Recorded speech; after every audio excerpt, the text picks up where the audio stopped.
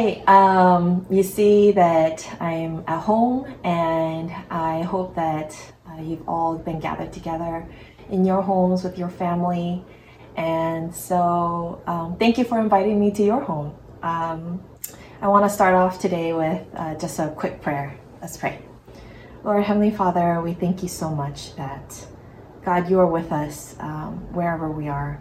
Lord, it doesn't matter what building we find ourselves in, Lord, or what situation. Lord, there is nothing that holds you back from loving us and holds us back from worshiping you, God. So, Lord, help us to honor you, keep this day holy as we just present it before your feet, God. In the times where we find ourselves, Lord, help us to focus on you all the more, Lord. Gather all of our thoughts and our energy so that we may center it upon the God who has created us, who has given us purpose for life, and has allowed us the permission and the right to have rest in you, God. So, Lord, just be with every single brother and sister.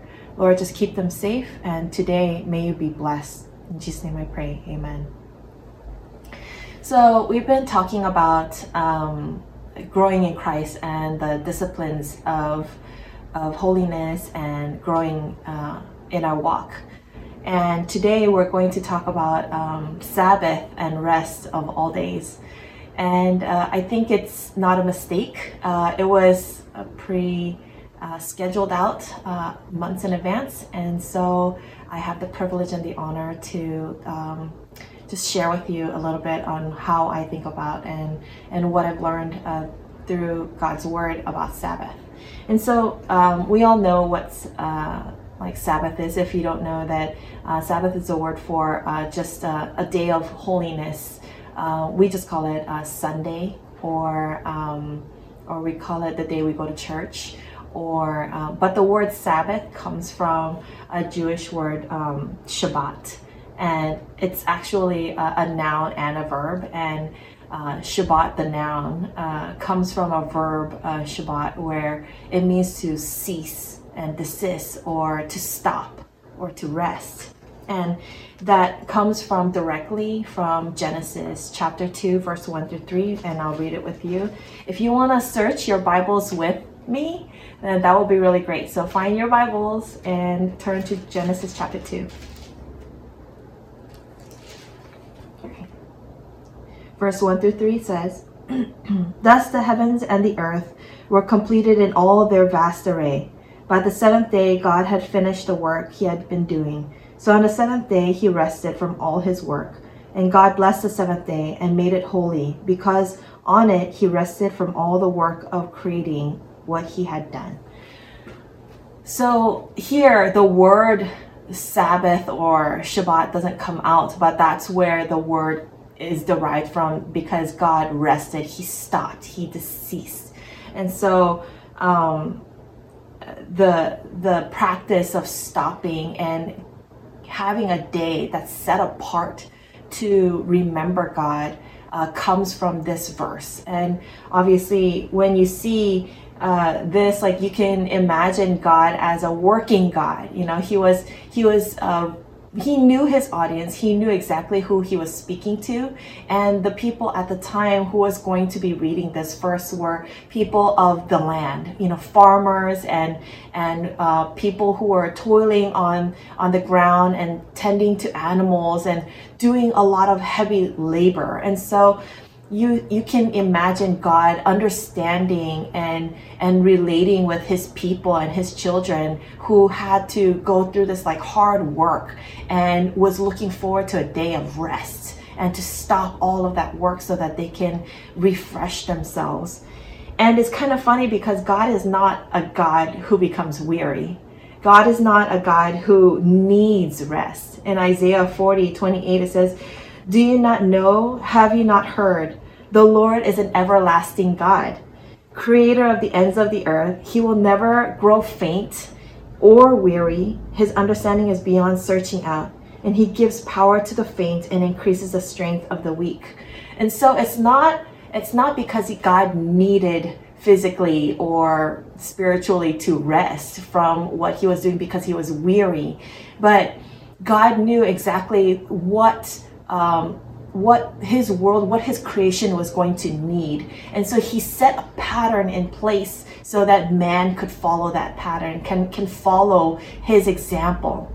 And this is what we call a creation ordinance, something that that God set a pattern, a template, for example, a blueprint that mankind will follow. And you can see it from the very beginning of creation time.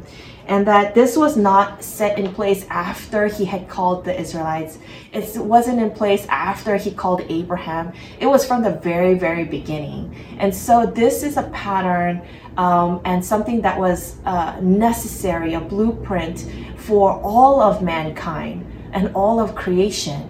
So it's not a mistake, or it's not a surprise that when he actually does call his people and call his children into place and give them the 10 commandments, gives them the templates and the tablets in Exodus 31:17, he reminds them again that God was refreshed when he stopped on the seventh day, and that this day, this Sabbath day, is to be remembered as holy, right, and set aside to worship him. And so even if we are not followers of God, or did not believe that there is a God and who set this aside purposefully, there's a lot of things in place that you can see that if all you have to see is open your eyes and see in creation that things like this are in place. There are seasons, there's timing, there are just general science that proves that that the human body needs to have a certain amount of time set aside to rest so that it can be refreshed to move on. So God knew exactly what his creation needed, and he made sure that he himself was the very first example so that we can follow his footsteps. And so I say this because for the people of Israel, they took this very, very seriously. And it was so serious, in fact, that when Moses brought the Israelites out of Egypt and they were starting to create a new culture for themselves, they didn't even have a kingdom, they didn't have a land. The only thing they had was this man who brought them out of a country that persecuted them for over hundreds of years. And now these people who were slaves at one point now has to start a new culture because God chose them to be an example for the rest of the nations. And the very first thing that Moses does is shows them how to worship. And they start creating a dwelling place for God, the tabernacle. And they gather all of these supplies. And because the center of all of their faith, the center of their identity, the center of who they were and who they were going to be, centered around God and worshiping God and dwelling with God. But even that, even the tabernacle, the building of the dwelling place, the physical dwelling place of God, was to be set aside when it came to the Sabbath. That's how important, that's how high of a standard, how much they valued the time that they had to put aside to rest in God, to keep that day holy. And when a man was found to be gathering wood for the house, or to set a fire, or to even just for daily needs, that man was stoned to death. And you can see how important that was to the very first people that God had chosen, was shaping and molding so that they can be that beacon and light for the rest of the nations. Now, what does that say about us then? You know, we're not in the Old Testament. We're not in times of Moses. If you go get gas for your car, no one's going to stone you to death. I hope not, at least.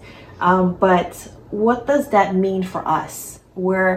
does that mean that because we're in the New Testament and Jesus said, well, it's okay to do a good work? Do you remember the time when in the Bible that he healed a man and the Pharisee came to him and says, try to put him on trial because he healed somebody on the Sabbath? And so does that free us from not taking this day holy, putting it aside? Do we have to go back to basics and be like the Israelites and not do anything and gather food on Saturday so that we don't do anything, not even open a door on Sunday? Well, that's kind of a hard question to answer. And funny enough, it was not a question that was like new even to the new church. And you have to remember the new church, like the very, very early church, they were Jews too. They were Jews that took this day of Sabbath very seriously. But now that they were out of this culture and trying to create a new faith, a new covenant within Jesus, it was very confusing even for them. Does it mean that they had to still go to the temple? Does it mean that they still had to offer sacrifices of animals and shed blood? Well, but what about Jesus? Wasn't he the ultimate sacrifice? What does Sabbath mean to them? And you can see, if you want to turn with me to Romans chapter 14, how that played out.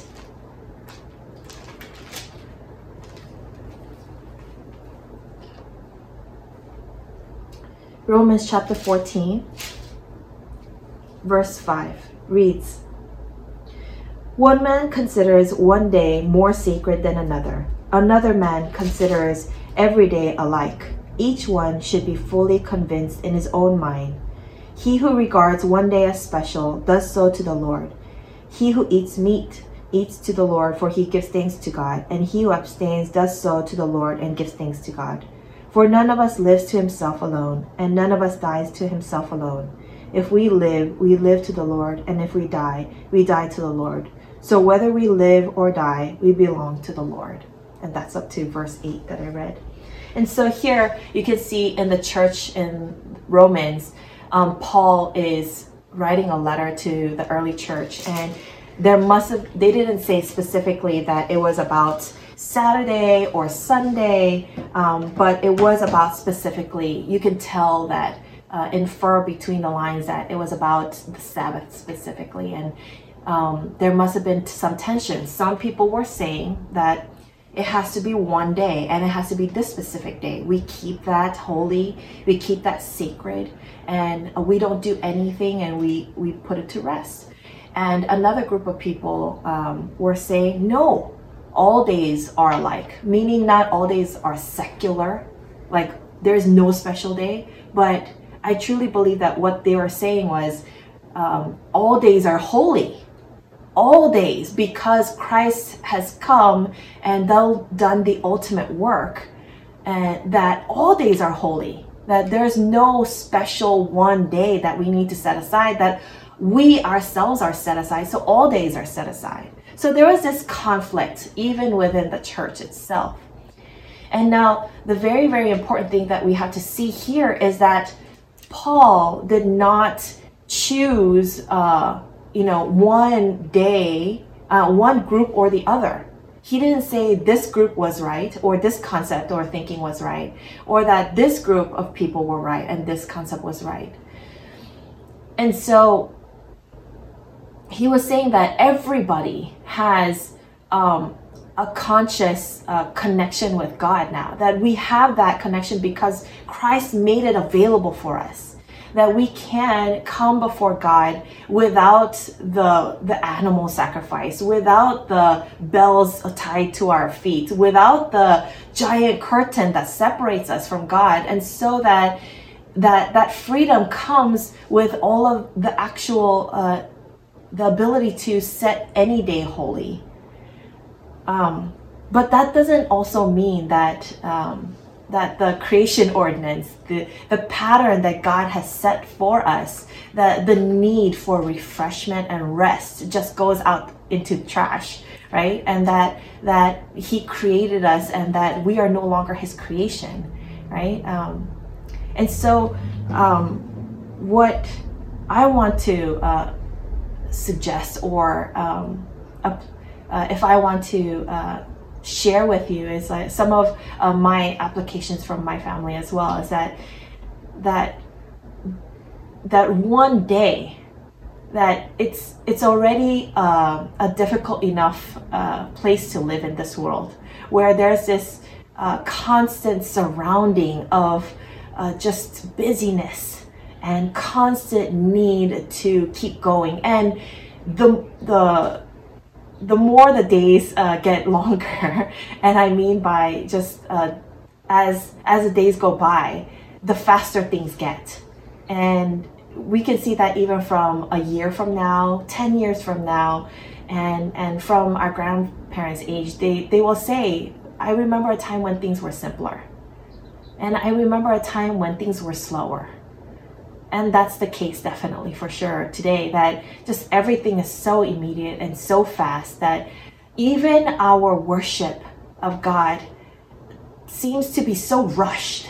Everything is timely and needs to be at a certain structure in a certain way, and we don't really rest. And I know that we had a very quick discussion, some of us, and maybe amongst yourselves, that you think like, well, what should we do? Should we gather together? Does it mean that our faith is not strong? Like, we shouldn't be acting out of fear with this new scare of the virus? And what does it mean when we are not gathering together? In Hebrews it says, don't quit on gathering together, right? Are we going against what God wants for us? And I don't believe that that's the case, because in the early church, they were persecuted and they weren't even able to go to the temple. They were persecuted left and right. They were persecuted by the government, the Roman government that they were living in, because they were Jews, and Christians were not seen as a faith that, like, they were seen culturally as Jewish. But amongst their own Jewish brothers, they were Christians. They were blaspheming the God that they had all believed in. And so by accepting Christ, by accepting Jesus as their Messiah, that they were no longer part of the Jewish culture. And so what the new church have to do in order to set this day of Sabbath, this day of worship and rest aside, they have to hide and gather amongst themselves in smaller groups, no longer being able to go to the temple that they had worshipped for so long, no longer being able to gather in the synagogue that they had worshipped for so long. They had to gather in small families. And I think that this is a great time and chance for us to be able to do that. And I'm speaking to myself as well. Like, how many times do I go to church and depend so heavily upon the worship team to sing the songs for me, to lead it for me, to make it sound beautiful? How many times do I depend upon somebody else to read the passage and find it in the Bible for me, and then put it on this beautifully projected screen? How many times do I have to depend upon the children's ministry to teach my own children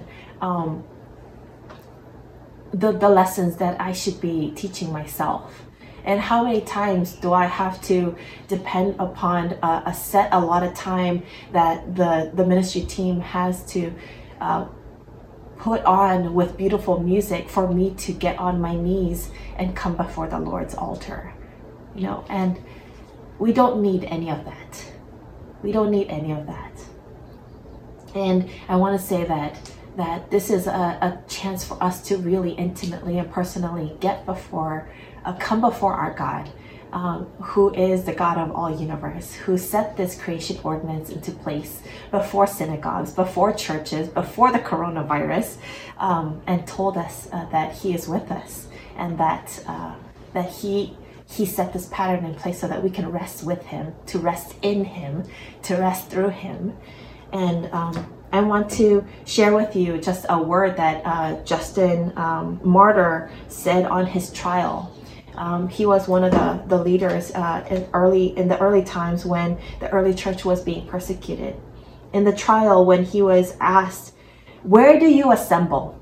and they were asking, "Where do you, the Christians, where do you guys assemble?" Justin replied that, "Where each one chooses and can. For do you fancy that we all meet in the very same place?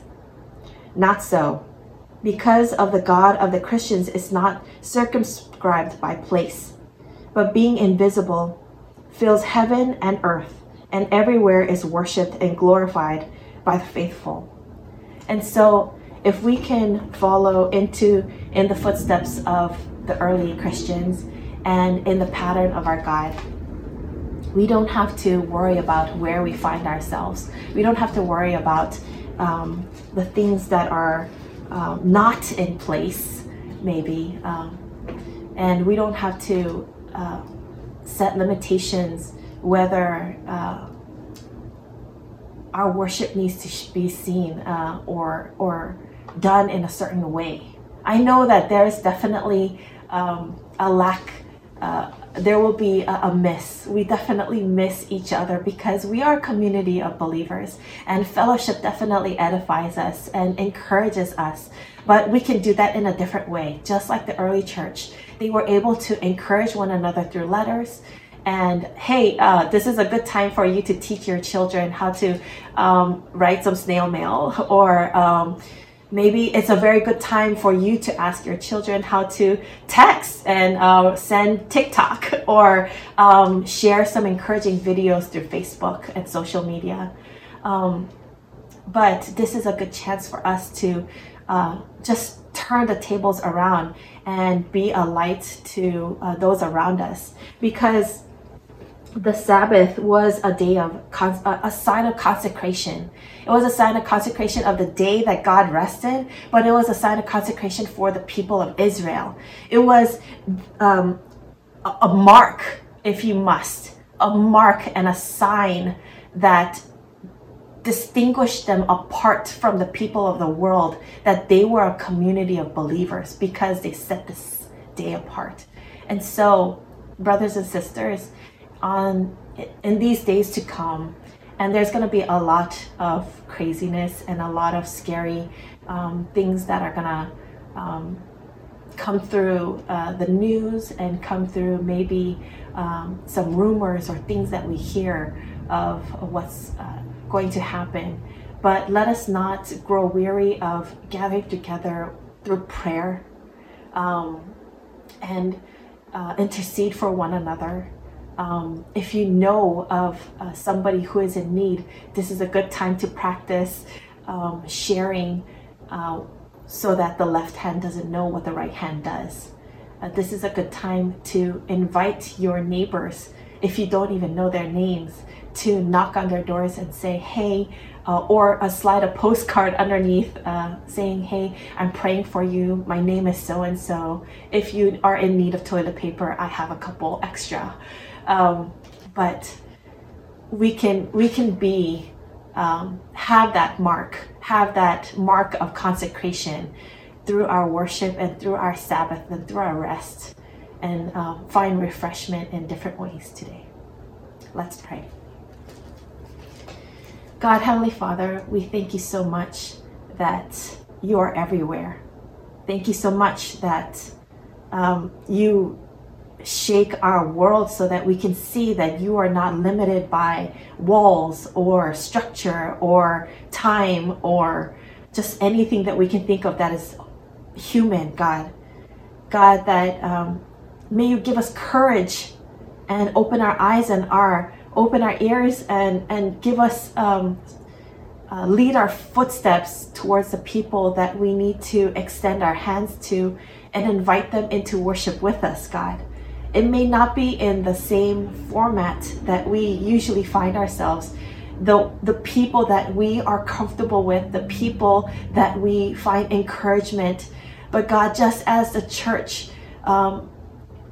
in the times of the disciples and the apostles had to be spread apart so that your word can be spread, so that your glory can be seen. Lord, I know that while it is painful, Lord, give us the ability to go out. For the apostles were sent out, and we also were sent out to spread your name and spread your glory, Lord.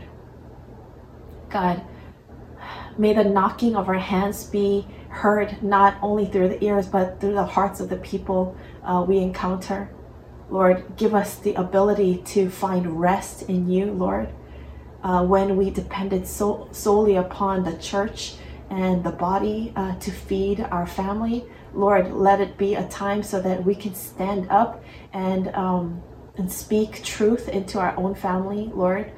And if not our family, if to our neighbors and to our friends, God. Lord, give us eyes to see new avenues that we can reach out. And this can be a time where the mission field is clearly evident and seen, Lord. That we don't have to go out into other countries, but we can just open our doorsteps into another world, Lord. God, you will be glorified no matter what we do, Lord. And even through this, you will be blessed and you will be glorified. Lord, we choose to live not in fear. We choose to worship you today. We choose to bless your name. Lord, we thank you that we recognize the Creator who has set into place and the pattern that we need to live by. So we honor you by putting all of our busyness aside and putting you first and center before everything else. We bless you, Lord. In Jesus' name we pray. Amen.